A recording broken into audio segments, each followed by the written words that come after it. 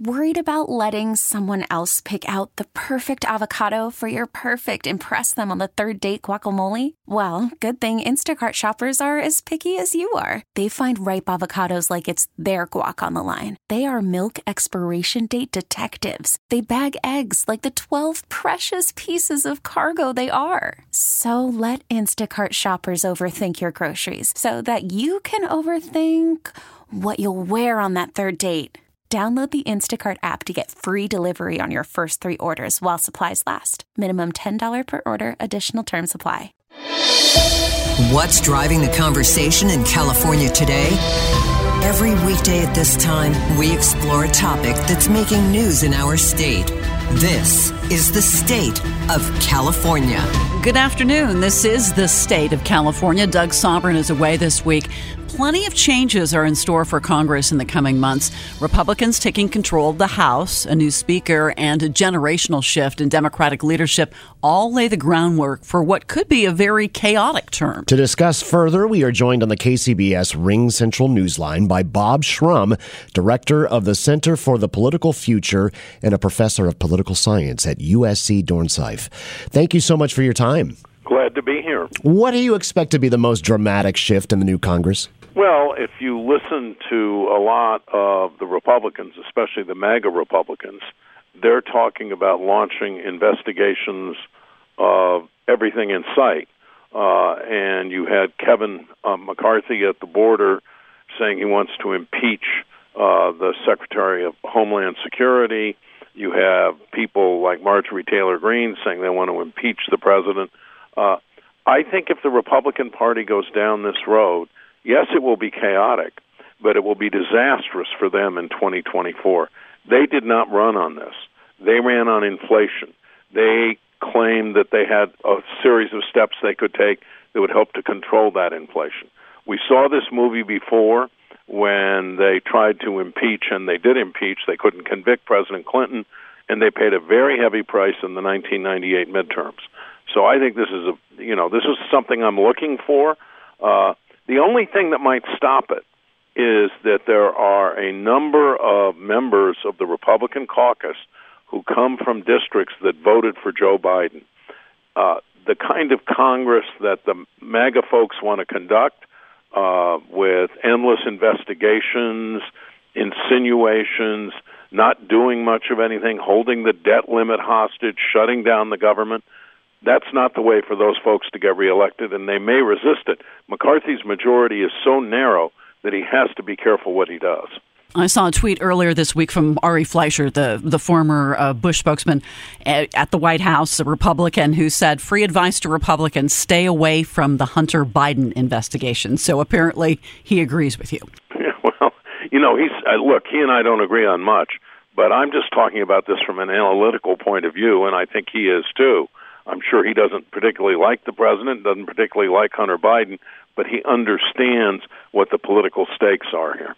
You know, you mentioned Marjorie Taylor Greene, who'd won re-election, and I want to bring in the Twitter factor because Elon Musk has now reinstated the accounts of Donald Trump and Marjorie Taylor Greene, and we are already getting a taste of what the next 2 years might be like with the re-election of Marjorie Taylor Greene, tweeting at Senator Scott Wiener, our own senator, calling him a communist groomer. Groomer is considered an anti-LGBTQ hate word, and obviously this comes at a very terrible time when we had that mass shooting at the gay nightclub in Colorado. Do you think the race is going to be, and hate speech is going to be dominant during the next 2 years, especially given the fact that they've been reinstated on Twitter? Well, Elon Musk seems to be licensing it, enabling it, and, you see tweets today like from Jenna Ellis, who's been a lawyer for former President Trump, who says all the people who were shot at that nightclub in Colorado Springs are burning in hell. I mean, this is the kind of narrow bigotry, the kind of hate that I think has done so much damage to our politics. Also, by the way, the message of the voters on Election Day in this midterm was they don't like this stuff. And I think, once again, if you go down this road, you pay a price for it. Let's talk about Kevin McCarthy as Speaker. He said, you said that it has a narrow margin there. You think he can hold on to the job? That's not clear yet. I would guess that in the end he will get 218 votes, but right now he doesn't have them. And that means that he also could at any time be subject to a number of people in his caucus revolting. I've seen suggestions that Democrats ought to get together with some Republicans and elect a different Republican as Speaker of the House. But he is plotting a course that I think will take the Republicans from the narrow majority they have to being back in the minority again.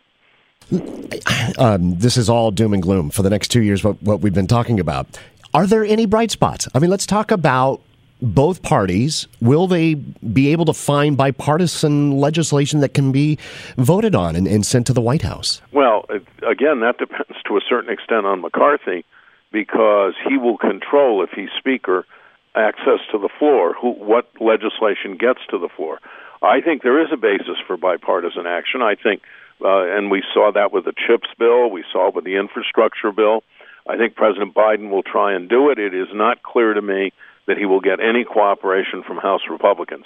I think he will get cooperation from some Senate Republicans, and in fact, we've just witnessed the Senate moving forward a bill that will protect both marriage equality for both LGBTQ people and for people of different races, and that required Republican votes.